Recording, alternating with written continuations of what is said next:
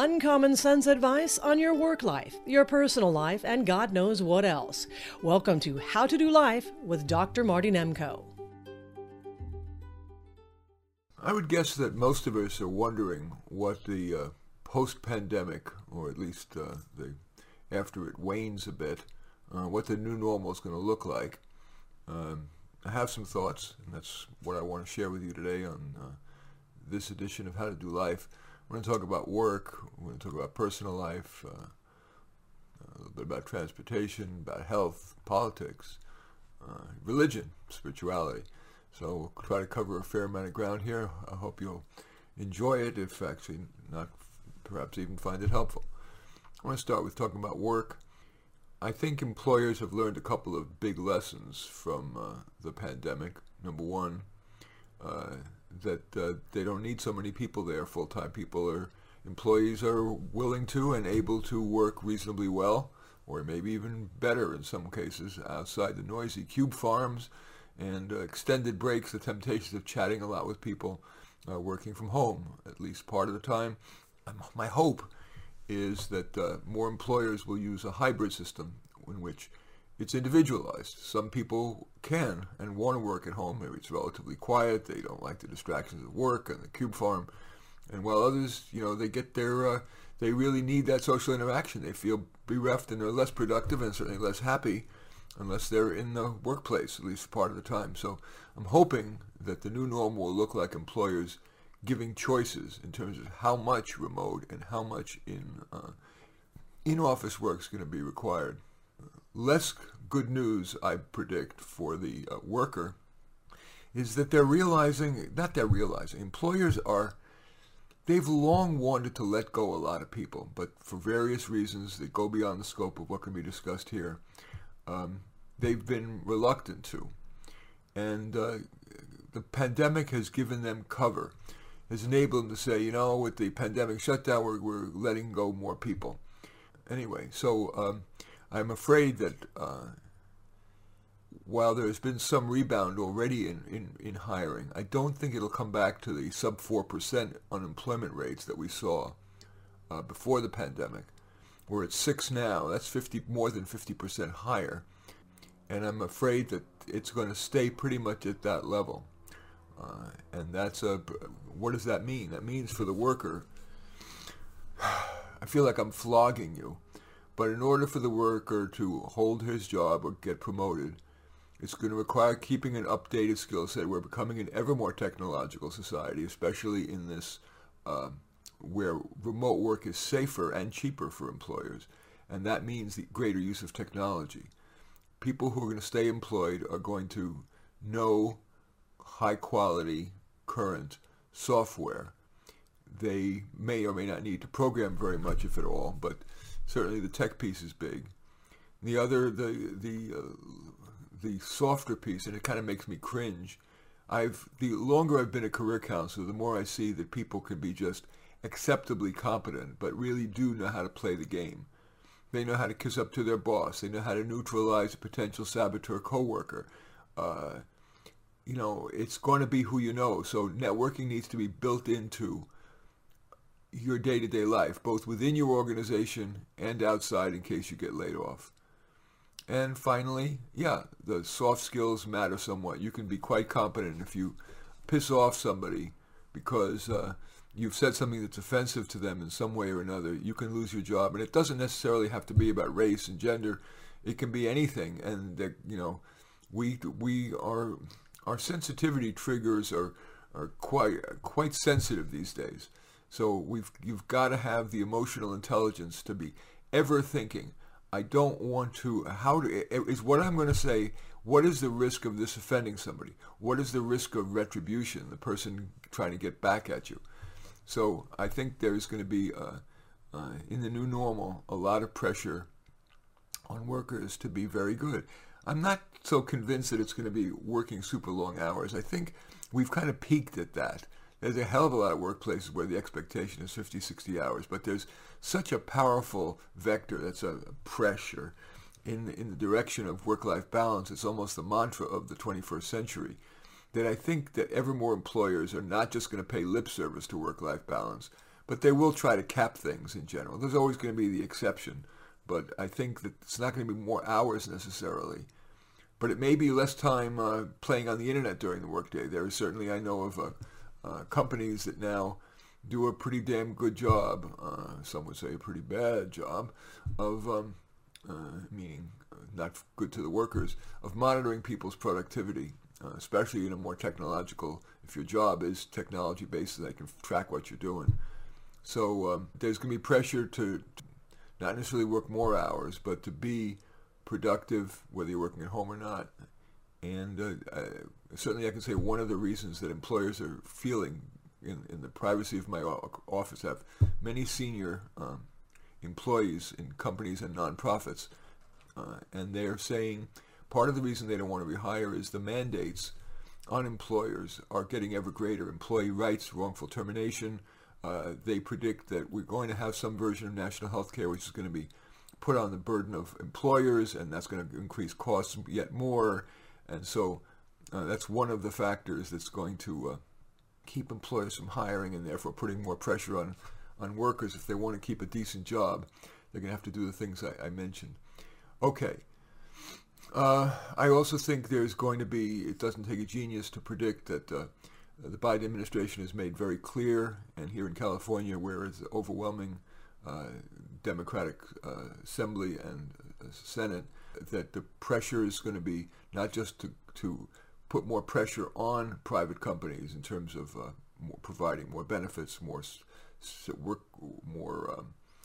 employee protections, but there's tremendous incentives to create more public sector jobs. Jobs that were previously purely private sector are going to be public-private partnerships.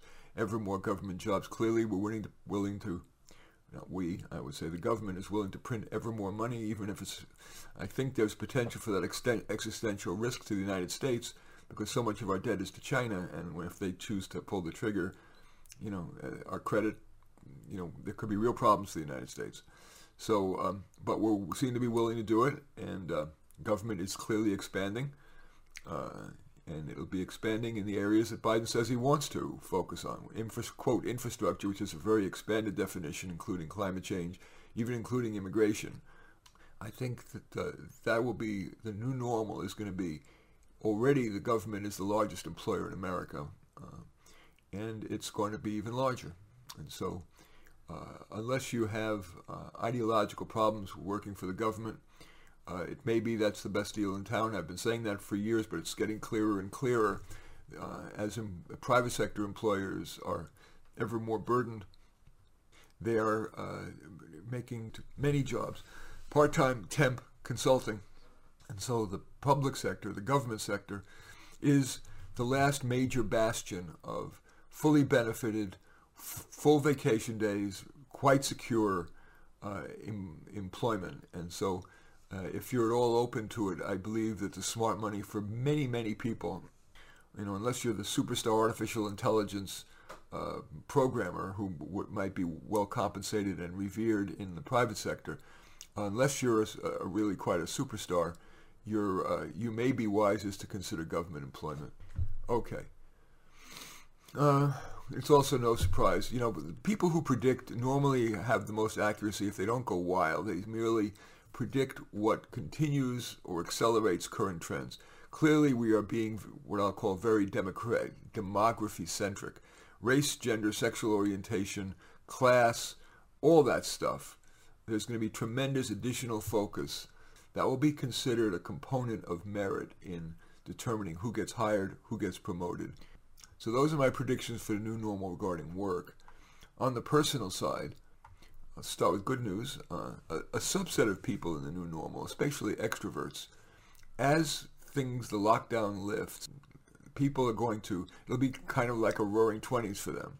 They will party hardy. They will travel with aplomb. They will shop till they drop at the mall. It's going to be the modern day equivalent of the Charleston dance from the 20s. I think more people of all stripes will come to not only accept but appreciate outdoor dining. In Europe, that's a more, al fresco is the term. It's long been more appreciated, and I think a lot of people are liking. I don't know if they like the parklets so much, But I think outdoor dining will continue and maybe even expand a la Europe in the new normal. Now, introverts,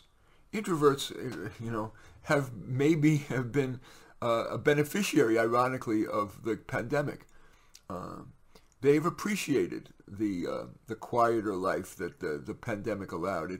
It gave them cover to not go to parties when invited or big church events or whatever, and they will likely continue it. The COVID lifestyle actually was very consistent with what introverts like, so they will continue to garden, these solo recreations. They'll be creative, whether it's writing or music or cooking or baking or quilting, and yes, binge TV watching, of which I have been guilty. My wife and I are on season 4 of Longmire, which we think is a beautifully crafted modern day Western with really kind of rich characters, amazing photography, under-considered fabulous music, and really good plot twists, great dialogue. I think Longmire is an underappreciated show. It's wonderful. I think when I come back, I'm going to turn to other aspects of what the new normal may be, at least according to Marty Nemko. So I'll take just a 15-second break or so. Then I'll talk about transportation, health, politics, religion. And so I hope you'll stay with me. You're listening to How to Do Life with career and personal coach Dr. Marty Nemko. If you'd like to work with him, email him a description of your situation, mnemko@comcast.net. That's MNEMKO @comcast.net. Marty is pleased if you choose to subscribe to this podcast. If you're not listening to this on Simplecast, just go to how-to-life.simplecast and click on Listen and Subscribe. I do thank you for staying with me. So transportation is going to change a lot. It's been very clear, not so visibly publicized, but when you scratch beneath the surface, even the true infrastructure part of Biden administration's infrastructure plan focuses on mass transit, but not building anywhere near the number of new roads, freeways, etc., that are going to be required even to meet the existing demand. I think about how much time I spent in stop and go, and even in mainly stop traffic, ironically spewing pollutants from my car sitting there idling. And that was before the pandemic, and then of course things have dissipated. When everybody at home, there's less traffic. But the population continues to grow, although it's at a slower rate. They found recently that in California, at least, the birth rate really has gone quite down in the last year. But there is an increase in population, especially around cities and in the near suburbs, and so they're not planning to build more freeways, expressways, or those gridlocked city streets. They're there. They're not going to build. They could build ramps to have a road above them, but they're not doing that. They want us in our bicycles. They want us working at home. So they're making more lanes, carpool lanes, which contracts the rest of the traffic into less space. So more and more people, I predict, in the new normal are going to be staying home. Yes, where there's good mass transit that doesn't take even longer than the gridlock traffic, they'll take mass transit. But they're even in like where I live in the San Francisco Bay Area. There's just so many places you can't get to by mass transit without taking a couple of hours each way to your workplace. Let alone, I have a friend who lives just 15 miles away from me, and yet by car before the pandemic, he's old. He's in his 90s. I used to come visit him, and it would take me, an hour and 40 minutes each way. And so I just couldn't stand it anymore. It was too much time. All of our lives are packed and crazy, and the last thing we want to do is spend 3 hours driving to spend an hour with somebody. So I've ended up having to just deal with, speaking to him by phone, which I still do every few days. Anyway, point is, transportation, we're going to be, you're going to have a choice between, really bad gridlock, I believe, in the new normal. Gridlock and mainly stop, not stop and go traffic, and mass transit where, in the places where that's feasible. Because even if they spend a lot on it, and they're going to, There's just so many places that are just not at all, not just conveniently, acceptably reachable by mass transit. Now I want to turn to the health implications in the new normal. We seem to be coming up with, we seem to be the victims of ever new variants of COVID. Just 2 days ago, there was something called BV1 that they discovered at Texas A&M University, which apparently is more resistant to the vaccines. So that the vaccines may not even work well. We don't know yet. It's too early. It's apparently more serious to young people. So, the best predictor of the future is the past. And when COVID started, there was one variant. Then there was the UK variant, and the South Africa variant, and the Brazilian variant. And then there was a New York variant. And now there's this BV1, we'll call it the Texas variant.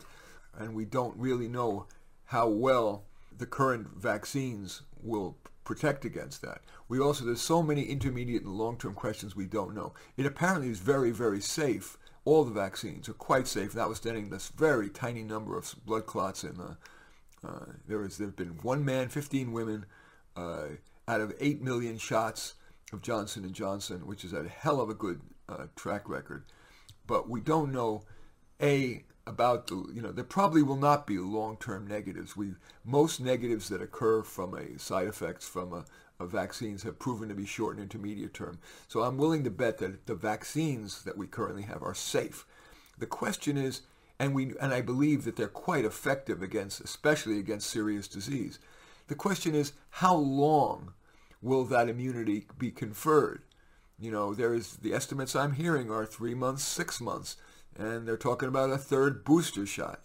They're talking about, annual, and that's what maybe they're letting us down gently. Annual vaccinations. It'll be, kind of like the flu, where every year the experts try to concoct a cocktail that goes into the flu vaccine that covers various variants. Will it be once a year? Will it end up being twice a year? Will there be variants that are resistant? Nobody knows. We also don't know the extent of how much my being vaccinated will keep me from, it may keep me from getting disease, but will it, if I'm with you, if I'm hanging out with you, how much protection do I protect you? Is my vaccination keep me from transmitting? There's a lot of unanswered questions. And so I think anybody who can predict what's going to happen with regard to COVID is overstating certitude. We tend to have a short memory. We focus on what's right in front of us. Remember, COVID was merely the latest in epidemics. There was one in the Civil War with something. There was the 1918 Spanish flu. There was the AIDS epidemic. It may not be epidemic, but it's still around. SARS, Ebola, other pathogens emerge. God knows how or why, but they do. The Black Plague started. I started with the Civil War. What about the Black Plague? And, talking about distraction by being distracted by COVID. There's all kinds of other, I don't mean to be too negative, but the new normal was going to force us again. We're going to be forced there'll be the next bioterrorism, cyber terrorism. They're going to invade the grid. They're going to invade our credit cards. They invaded even the IRS, supposedly super secure system got invaded. At UCSF, where I'm an instructor, I get notices that it's in credit card information, birth dates, stuff like that.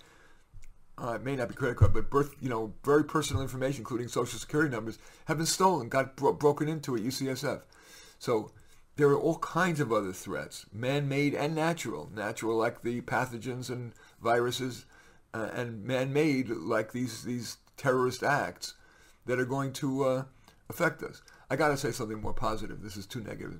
I think another change in the new normal is going to be the continuation of the trend toward dog ownership. If, in fact, because the lack of freeway building, we're ever more chained to our homes, just like people have been doing things to make living at home better. They were playing in their garden, doing their solo recreations, but also the pounds and the rescues, the humane societies have been, hordes of people have gone and emptied them out. Now, the good news is if you like pit bulls and chihuahuas, I've been looking, those are widely available. But if you prefer other mixes or breeds, there's an under-the-radar tip I'd like to share with you. Veterinarians very often are treating pregnant dogs and cats, and those that have just given, I'm guessing, given birth. So they would know about upcoming puppies and kittens that will be available for adoption.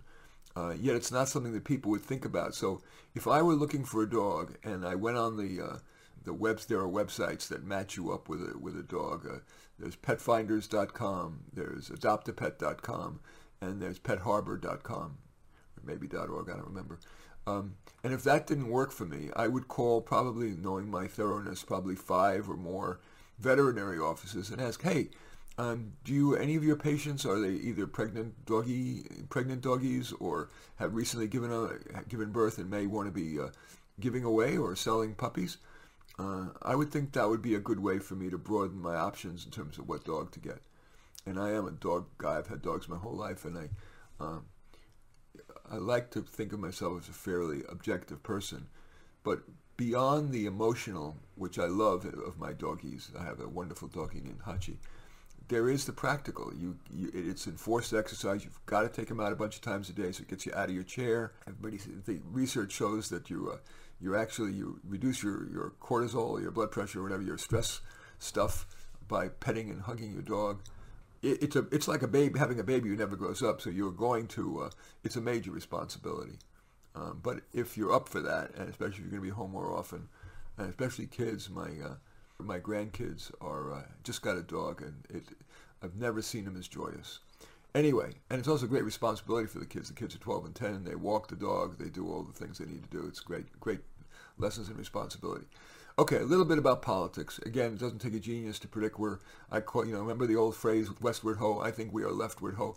The Democratic win in 2020, I believe, is a harbinger of accelerating leftward movement. We're going to see, especially as we're seeing new laws that are increase Democratic voting, like the voter expansion laws, the big dust-up that occurred in not just in Georgia, but the push to make D.C. the 51st state, which will be followed by Puerto Rico, the 52nd state, which will both obviously vote very Democratic. And also the Democrats have long have a superior ground game around it, and they use technology much better. Plus, for reasons that the society's mind molders, the schools, the colleges, the media are certainly, I'll just try to say it as neutrally as I can, are presenting the view that we are a nation of systemic racism, implicit racism, lamenting disproportionate impact if there is not a sufficient percentage of African Americans, say as engineers or whatever. It's an immediate cause for redress, that it's an example of racism, the notions of white male privilege, intersectionalism, that everybody but white males is oppressed, gays, women, minorities, they try to create the biggest coalition possible. So anyway, all those things are changing the minds of the public in terms of what they're willing to vote for. So I really see an acceleration of leftward initiatives, certainly including immigration, quote, reform. And unfortunately, you can hear the tinge in my voice. I can't help it. I don't like what I'm seeing in terms of voices that are at all questioning, or the orthodoxy from the left are being canceled. And canceled is, it's squashed. It's, they're getting fired. They're getting threats. They're being shamed. It really is the new McCarthyism. And I have always lamented when people invoke, oh, that's Nazistic. But, I am a child of Holocaust survivors, and I recall the book burnings and the censorship, other censorship, and then the killings of people who were not sympathizers. And also in the Stalin regime, the Stasi would take, or whatever they were called, would take anybody who was even thought of as dissent, take them in for questioning and I believe torture. And millions, the Stalin regime killed millions of dissenters. Is this where we're headed? I can't say we are, but I worry about it. I want to talk just a bit about religion in the new normal. People have long traditionally found religion and places of worship to be a helpful source of comfort and support. But religiosity will continue to decline. The Pew Trust, which is the gold standard organization that studies religion, I think it's the Pew Center for Study of Religion, they're finding that religiosity, especially Christianity, is declining. I think Islam is growing.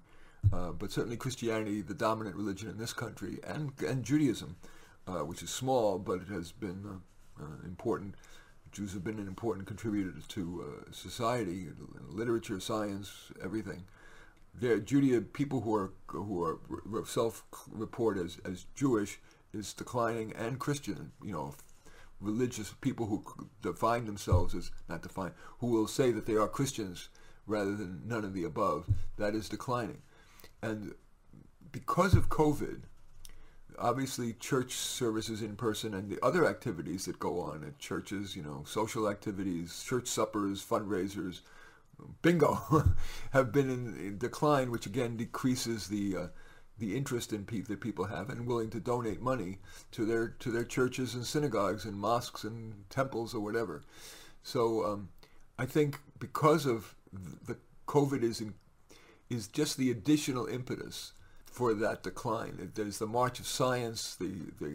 Frankly, religion is ever under assault in the media. If you watch movies and TV shows, if there is an ignorant character, it's often, I should say that religious people are often portrayed as ignorant or otherwise undesirable.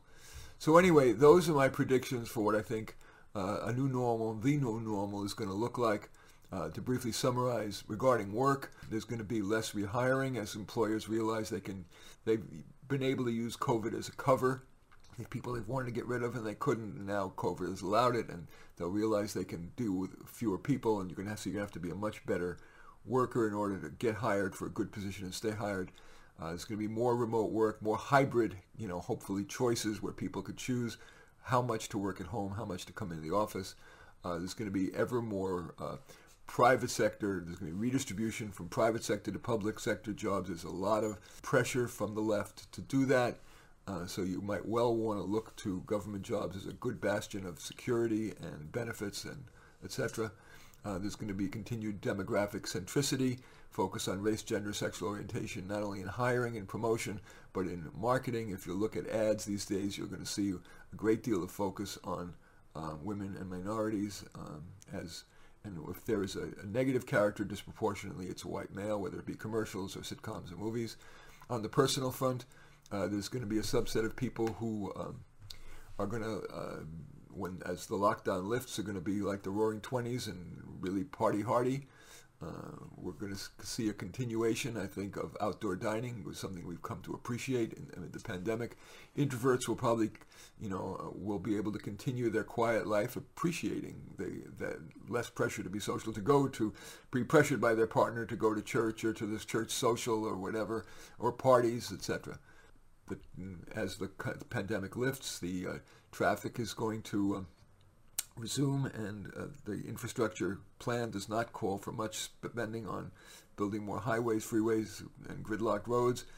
So it's going to be mass transit to the extent to which it's possible, or at all acceptably time-consuming. Or you're going to be staying home a lot, and working at home, socializing at home, and therefore getting maybe more dogs and gardening and the like. Health, I'm worried about the ever-increasing number of variants, and we don't know about how well the vaccines will protect against them, how long the protection is, how much transmissibility is inhibited, how often we're going to need a, quote, booster shot. Very, very unclear stuff right now. And of course, we've been distracted. There's all these other sources of terrorism, man-made terrorism like bioterrorism, cyber terrorism, that we've been distracted from. Politically, I think there's no question we're headed. This is a time in which we're headed quite leftward. In religion, I've believed that religion, and I'm an atheist, but I'm kind of sad that religion is, which is such a source for so many people of comfort, especially organized religion in churches, because of the March of Science, but also because of the pandemic having shut down in-person events. I believe religion will continue to decline. Anyway, just one guy's opinion. I hope you found this interesting. In any event, I like to end each show with my favorite saying. And for me, it's more important now in our today's society than ever. We find comfort among those who agree with us, growth among those who don't. You've been listening to How to Do Life with Dr. Marty Nemko. For comments on the show or to consult with Dr. Marty Nemko, his email address is NEMKO@comcast.net. Post-production of How to Do Life by Terry Rouse. Music by Blue Dot Session. Thanks for listening.